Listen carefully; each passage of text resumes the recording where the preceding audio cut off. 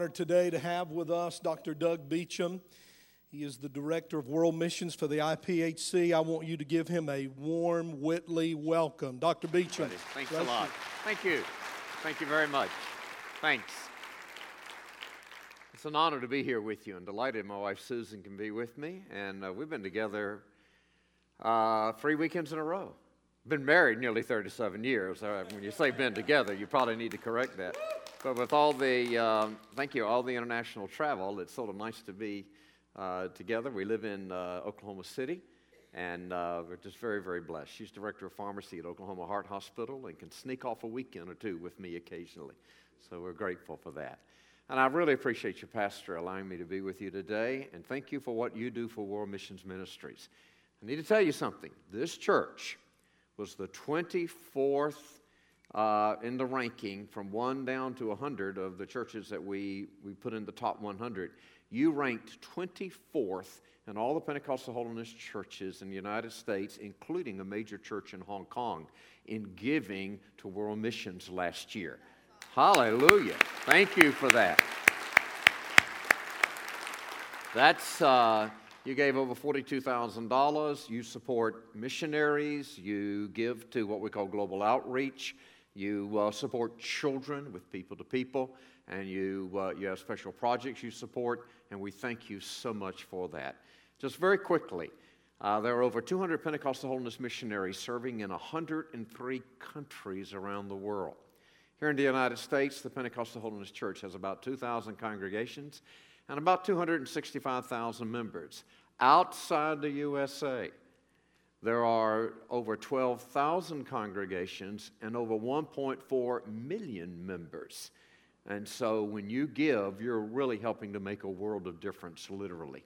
And I thank you so much for that. You can go to our webpage and wmm.iphc.org,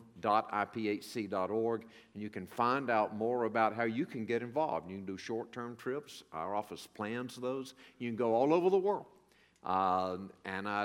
Very quickly, before we get into the text and the message, I just want to mention 4 quick things to you. Number 1, would you join with me and pray to the Lord of the harvest, as Jesus asked us to pray, would send more laborers into the mission field. We need more North American missionaries to serve in countries outside the USA. Not for 2 weeks, not even for 2 years. I want some people that God is calling to live the next 20 years of your life somewhere else. Learn a different language. In fact, learn 2 or 3 different languages. Operate in a different culture. God may be calling some of you, and if He is, I'm the guy you need to talk to. And so we can help you process that. We're not just going to throw you overseas. We'll train you and all that kind of stuff. But it's a great opportunity. And thank God He's answering that prayer, by the way. Secondly, I ask you, every family in this church, if you're not supporting on a monthly basis a missionary, I encourage you to begin doing that this month. You can start with $5 a month or whatever God puts on your heart. I'm telling you, you're helping somebody serve the purposes of God. Most are called to give. That's what you and I do. And God calls those who go, who are willing to change their culture and their identity. And we who give help them get there. So thank you for doing that. The third thing is to support this annual global outreach offering with a day's wage. Your pastor maybe in your missions committee can tell you more about that. And then finally, to support a child and people to people. We have feeding programs, or we feed over 6,000 children a day around the world. And I'm telling you, for $20 a month, you're making a huge difference in a child's life. And there are so many ways you can serve. You can go and serve in medical missions. We're getting ready to send a doctor right now, he and his family, who are going to go serve in not just South Africa, but all of sub-Saharan Africa. You can serve as a nurse, as a pharmacist. We're getting ready to send a pharmacist to the Sudan.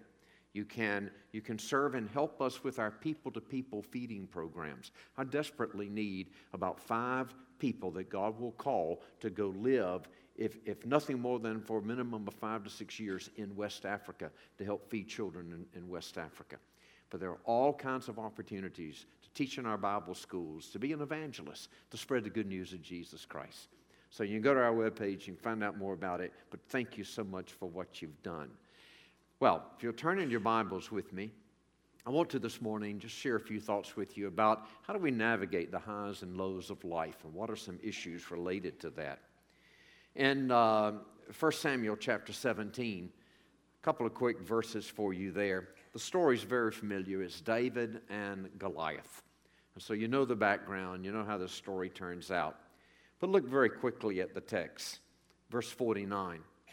Then David put his hand in his bag and took out a stone, and he slung it and struck the Philistine in his forehead, so that the stone sank into his forehead, and he fell on his face to the earth.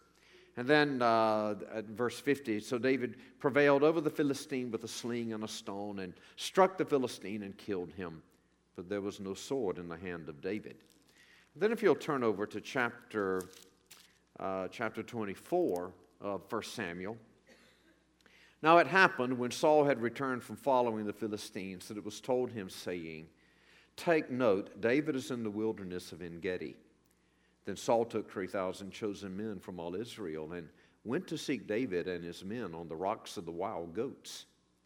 So he came to the sheepfolds by the road where there was a cave, and Saul went in to attend to his needs. David and his men were staying in the recesses of the cave. Then the men of David said to him, "This is the day of which the Lord said to you, 'Behold, I will deliver your enemy into your hand, that you may do to him as it seems good to you.'" That's a nice biblical way of saying, kill the sorry rascal.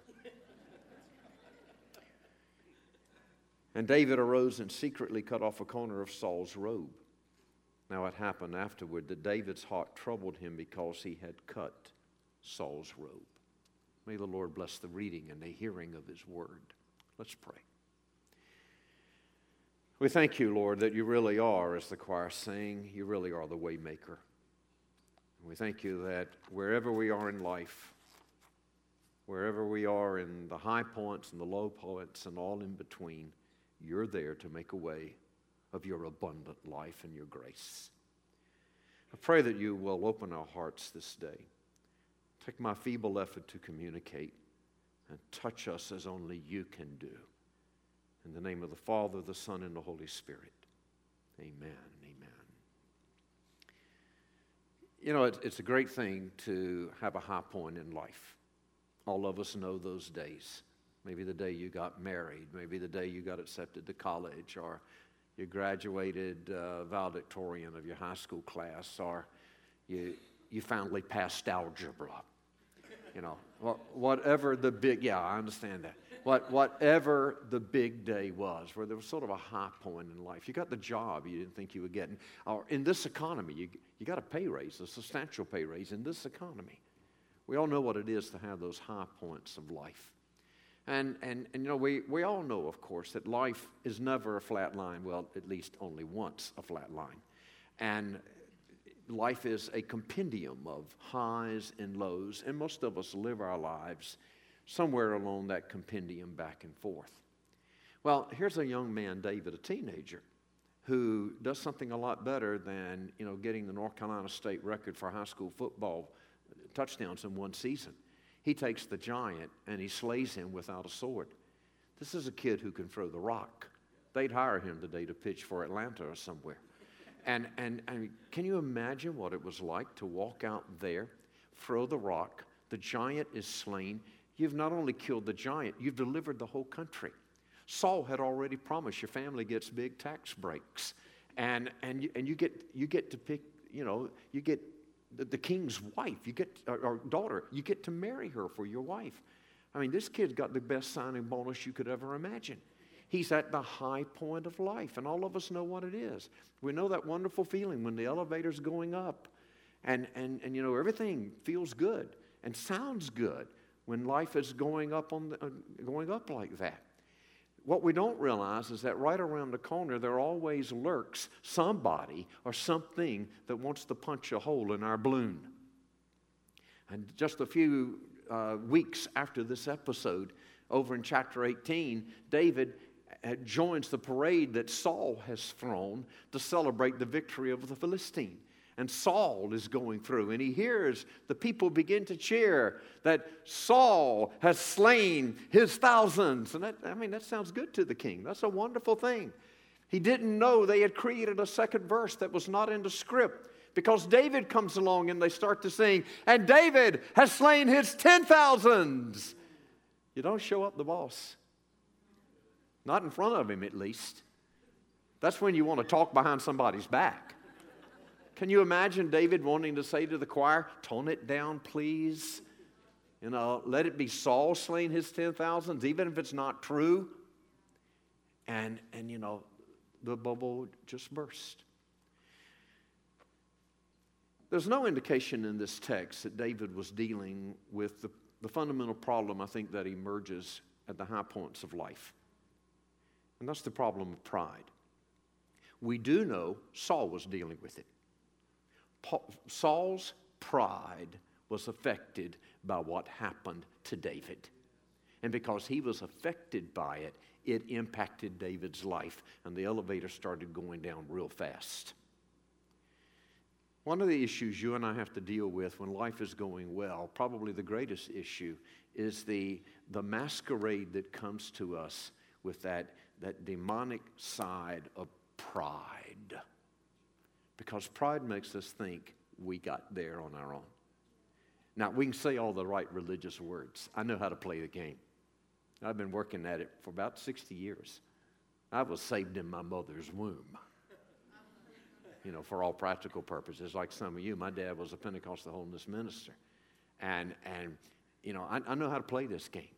I also have become more and more aware of how pride shows its ugly face and how it lurks down inside. And I know how to say the right things, but I know what's really going on back down in the back of me. You remember where the Bible talks about having a stiff neck? Anybody ever been out here? You ever sat there and the pastor had said something and you knew in your heart he's right, but up here you disagreed. Your flesh said, no, that's not really me, and you felt yourself stiffen up? Anybody ever done that? That's pride. Pride's a subtle monster, and it comes and it wants to attack us at the high places. It wants us to forget that it was really God's grace that got us there. Like the Apostle Paul said, I am what I am by the grace of God. God's grace is always sufficient for me. It's God's favor. You got that promotion. Yeah, you worked hard for it, but that's not finally why you got there. You got there because God loves you and God's got a strategic purpose for you in that. And He's put you there. He's favored you that way because He's got things He wants to develop out of your life. So it's His grace and not your own self-achievement. I'll tell you a funny story about it. My wife's kind enough to sort of be my straight in this. This is really a true story. It happened May a year ago. We're very, very thankful for the way God's blessed our two children. Our daughter, both our children, our son and our daughter graduated from Emmanuel College, where she and I graduated from. And they went on and have been very successful. Our daughter went to law school in Washington, D.C. She's an attorney in Washington. Our son last year just graduated from medical school in Oklahoma. And he had just graduated a weekend before we went to a major international conference with a lot of people I work with. And one of our good friends from Georgia happened to be there. And he had known our son Douglas while Douglas was growing up when I pastored in Franklin Springs. And so he was asking, he said, how's Douglas doing? And I couldn't wait to tell him. I mean, we're, in the best sense of the word, we're proud of what our children have done. Now, I really know, deep in my heart, that this is because of the favor of God and their mother. I mean, I know that. Deep down inside, I understand that. They did this in spite of me. But that day, I thought, I'll take a little glory for it. I felt it coming on me. And there was a voice inside of me that said, stop, don't do this. Don't do this. She's standing there. Don't do this. And I'm saying to my friend Greg, I can't wait to tell you, Douglas has done so well. I'm so proud of him. Just graduated from med school. He's moving to Lexington, Kentucky to begin his residency in anesthesia. And I said, and I sort of laughed, that sort of prideful, self-deprecating way we do. I said, you know, he'll be a real Dr. Beecham who can really help you. And, expecting him to compliment me and say, oh, no, you were my pastor. You really helped us as well. Am I the only one who's ever played these games? Come on, y'all, And you know what he says to me? He says, oh, that makes 2 Dr. Beechams who can put you to sleep.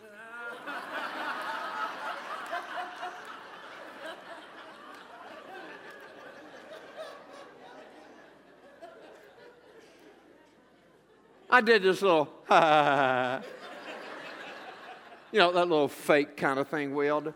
Then my wife, the mother of these children, this woman who's endured with me through thick and thin is the right word, right?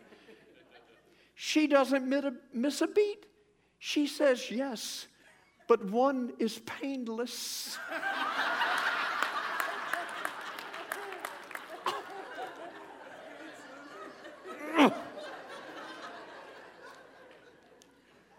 I sort of walked away. I laughed. It really is funny. We laugh about it. And I walked away, and I realized the little voice came saying, the voice of the Holy Spirit said, gotcha. That little sneaky stuff was wanting to show itself off again, wasn't it, Doug? I said, oh, yeah. Pride. We all know how it operates, don't we? God has a way of dealing with us and reminding us. Let me tell you a mission story. I'm going to tell you 2 quick mission stories as part of this message today. This mission story sort of relates to it. This was back in November. I had gone to Southeast Asia. God has really blessed the Pentecostalist church all around the world. We're on every inhabited continent. And had about a 2.5-week trip where I was in Bangladesh, Myanmar, which was the old Burma, and in Nepal. And I just had a wonderful experience. We're growing significantly in the Muslim country of Bangladesh, and we have over 14,000 members in this military junta of Myanmar. God is wonderfully blessing there. And I told your pastor earlier, I want you to go on a trip with me. I want you to go to Myanmar and Nepal with me. I really do. And the leader of our work in Southeast Asia lives in Japan, Russell Board. Russell had said, listen, there are several other countries we can go to, but he said, I'd really like for you to go with me to Kathmandu, which is the capital of Nepal. He said, we only have one church there. But he said, I think there's something strategic about it. He said, we could use your time more wisely and go to more places, bigger places. But I said to him, I said, listen, Russ, you know where we are. We'll go to Kathmandu if that's what you say. Went to Kathmandu, real quick trip in, about 2 days, 2 nights there, and met this church that met in a little room about half the size of this stage. Walked in the morning. These 50 members, Nepalese, had taken all day off for work on a Tuesday to sit there on the floor and listen to me and a couple of others minister to them. After about 30 minutes, I thought, I need to be on the floor and they need to be speaking to me. You could look out and you could see the Himalayas. Absolutely beautiful location. And there's so many other things about that I could tell you. But as we ministered through the day, the Holy Spirit just began to stir there. And here was this small little group of people in what can be a rather hostile environment to Christians. Here was this small number with a passionate love for Jesus, who had such joy on their hearts, who loved the Lord, who've really made tremendous sacrifices to serve Jesus there. And the Holy Spirit at the end of the day began to stir and to say to them, fear not, little flock, for it's the Father's good intention to give you His kingdom. The Holy Spirit, speaking through a number of us, began to give them an identity of why they were there, because we began to realize they're at the rooftop of the world, the highest mountains on earth. And that what God has done, they're not about how big they're going to get. They are about the fact that God has called them to be a witness to the Creator of the universe and to the Lord of glory who died for every human being on planet Earth. And that their call is to be intercessors and to declare from the rooftop of the world that Jesus Christ is Lord. And let the message go down to every valley, every city, every river, every other mountain on earth. Jesus Christ is Lord. The power of God began to stir in their hearts and an identity that you could tell they had a sense of their prophetic destiny and the purposes of God. Russ and I were getting ready to leave, and Russ said, we got to the airport actually at Kathmandu, and he said, we got there in a lot of time, and he said, you know what, we've got enough time if you want to do it. We can catch a quick flight, and we can fly down and see Mount Everest and fly back. Are you game? I said, sure. Paid $120, got on this dinky little airplane. 12 people plus 2 pilots, 6 on this side, 6 on this side. No security door or anything of that nature for the cockpit. You just walk up to the front when they get up near Mount Everest to see it. And I fly a lot, so I'm used to turbulence. That part doesn't really bother me. What did bother me was how they would explain to Susan that the plane crashed in those mountains, that I died on Air Buddha. I hadn't quite sorted out how I was going to have that message relayed to her. But nonetheless, here we are flying up there, and it's just an absolutely beautiful panoramic day. We get up, you go around where Mount Everest is, and you're 6 nautical air miles, so you're safe, obviously. But it was an incredibly beautiful experience. Flying back down the 30 minutes to Kathmandu, and I began to cry because the Lord began to speak to me. And the Lord said to me, Doug, don't you ever forget, you've been to the highest place on earth. And when the good things in your life, when they are happening to you, don't you ever forget that even in those highest places of your life, I am there. And I am the one who is at work for my glory through your life. Personally, I was praying for my family. I was praying for God's purposes around the world. And I just had this tremendous sense. I began to hum it aloud from the rooftop of the world, then sings, my soul, my Savior God, to thee, how great thou art. And I wanted to stand up in this plane and preach. Just weeping and thanking the Lord as this powerful reminder to me that in the high places of life, He is there. And it's His glory that's at stake, not my issues. The second thing is we all deal with low points in life. We know that. That's why I read the next passage to you. If you know the story from 1 Samuel pretty well, you know very quickly after the choir begins to sing David slaying his 10,000s, story goes downhill fast. And David has to flee. David's life is threatened. Saul wants to kill him. And he goes through just a horrible journey of experiences, and things happen to other people because of him. 85 priests of the village of Nob are killed because of David. Not only them, their wives and their children, including infants, are slaughtered. All the animals are slaughtered because of it. Only one priest survives. And David has to go hide out in Moab, and David has to hang around some other folks and feign madness just to be able to be there. I mean, it's a terrible experience. Life bottoms out for him very, very quickly. And he feels like he's being encircled. Anybody been there? You ever felt that the sharks are gathering around you? You know, this is when David could have heard the sweet psalmist of Key West, Jimmy Buffett, sing, fins to the left, fins to the right. And you're the only bait in town. And that's... And you know, he understood that. And all of us have been there. And here he is, finally hiding out in a place called En-Gedi. And there at En-Gedi, which is a very interesting place because it's right there next to the Dead Sea. Nowhere to run except to the Dead Sea. You realize the Dead Sea is the lowest place on earth where you can stand on terra firma? It's the lowest place on earth. David's at the lowest place on earth in En-Gedi. And he's hiding in a cave. And God allows Saul to come in to take care of a little personal business. And David and his friends, they see this. And his godly friends say, this is the answer to your prayer. You can deal with this right now. God's delivered your enemy into your hand. And David knew he couldn't go out and kill him. He knew I can't touch the Lord's anointed. Somehow in the mix of God taking his hand off of leadership, he understood that I cannot take and put my hands on it. You've just got to leave that with God. But he thought, I can at least get the last word. And he goes and he cuts off a part of his robe while Saul's taking care of business so that the next day he can go out and wave it in his face. But you know what the text said? The text said that David was stricken in his spirit immediately after cutting that off. Because David realized what I was doing was I was trying to deal with my own insecurity and fear.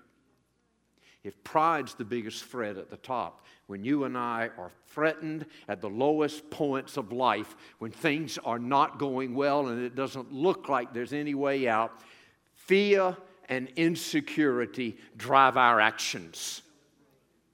And we make foolish decisions out of our insecurities and our fears. And David does that. He's stricken in his conscience because he realized he took something into his own hands out of his own fear, out of the admonition of his own friends who thought they knew best, rather than trusting God, even when he doesn't sense he's got any future and any hope. And for some of you this morning, you're in that place, or you know you're headed to that place, and you're desperately wanting to grab hold of your life and save it yourself. I'm telling you, if you try to save it yourself, you're going to lose in the long run. Even in the Dead Sea of your life, trust God. He knows where you are. He will not abandon you in your fear and your insecurity. We don't go out and kill people too much these days. But we do it with words, don't we? How many of us, like David, have got to have the last cutting remark? How many times have I been in an argument with somebody? Sometimes you and your spouse. Who has to have the last word? Rather than saying, you know what, Lord, I recognize this battle's bigger than me. I'm going to trust you with it. I'll take my stings, I'll take my wounds, but I'm going to trust you. I thought about that because about 3 weeks after being in Kathmandu, I'd come back to Oklahoma City for a little bit and then had a meeting in, all right, step down here. Had a meeting in France and in Israel. We had two groups who became part of the Pentecostalist church. One in the suburbs of Paris, and the other was in northern Galilee. There's wonderful, wonderful Spirit-filled brothers and sisters in both settings. Had gone to Israel for really a very quick trip, about a 2-day, almost a 3-day trip with our brothers in northern Galilee. Israeli citizens, but non-Jewish. We'd call them Palestinian. They call themselves Phoenicians. And today, there are Pentecostal holiness churches in northern Galilee and in Bethlehem because of this. Isn't God good? You've got Pentecostal holiness brothers and sisters, IPHC brothers and sisters in Bethlehem today and in northern Galilee, worshiping the same Jesus filled with the same Holy Spirit. And we went to organize the very first Pentecostal holiness conference in Israel. And got there, and I thought I was going up in the northern Galilee to where the churches are.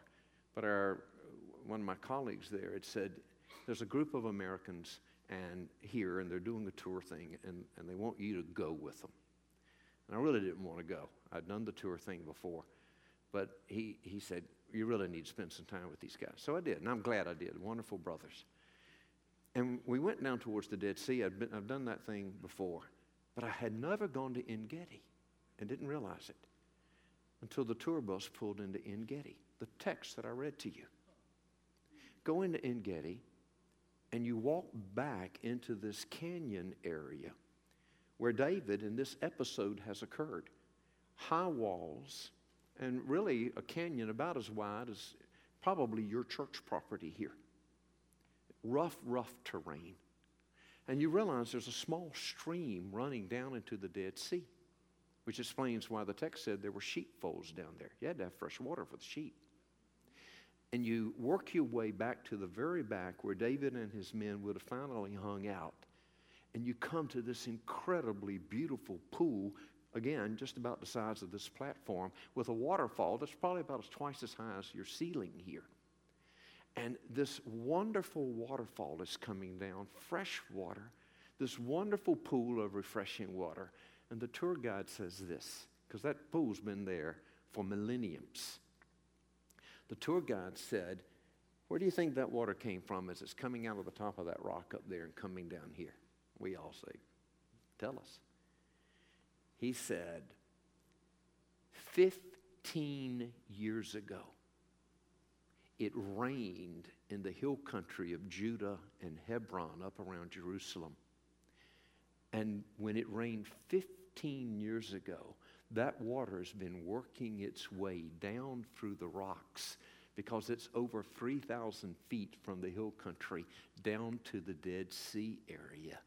And it has worked its way down for 15 years, purifying itself. And what you see right now is fresh, living water coming out from 15 years ago, providing what you need right now. Well, you don't tell that story to a bunch of Pentecostal preachers without a revival breaking out right there.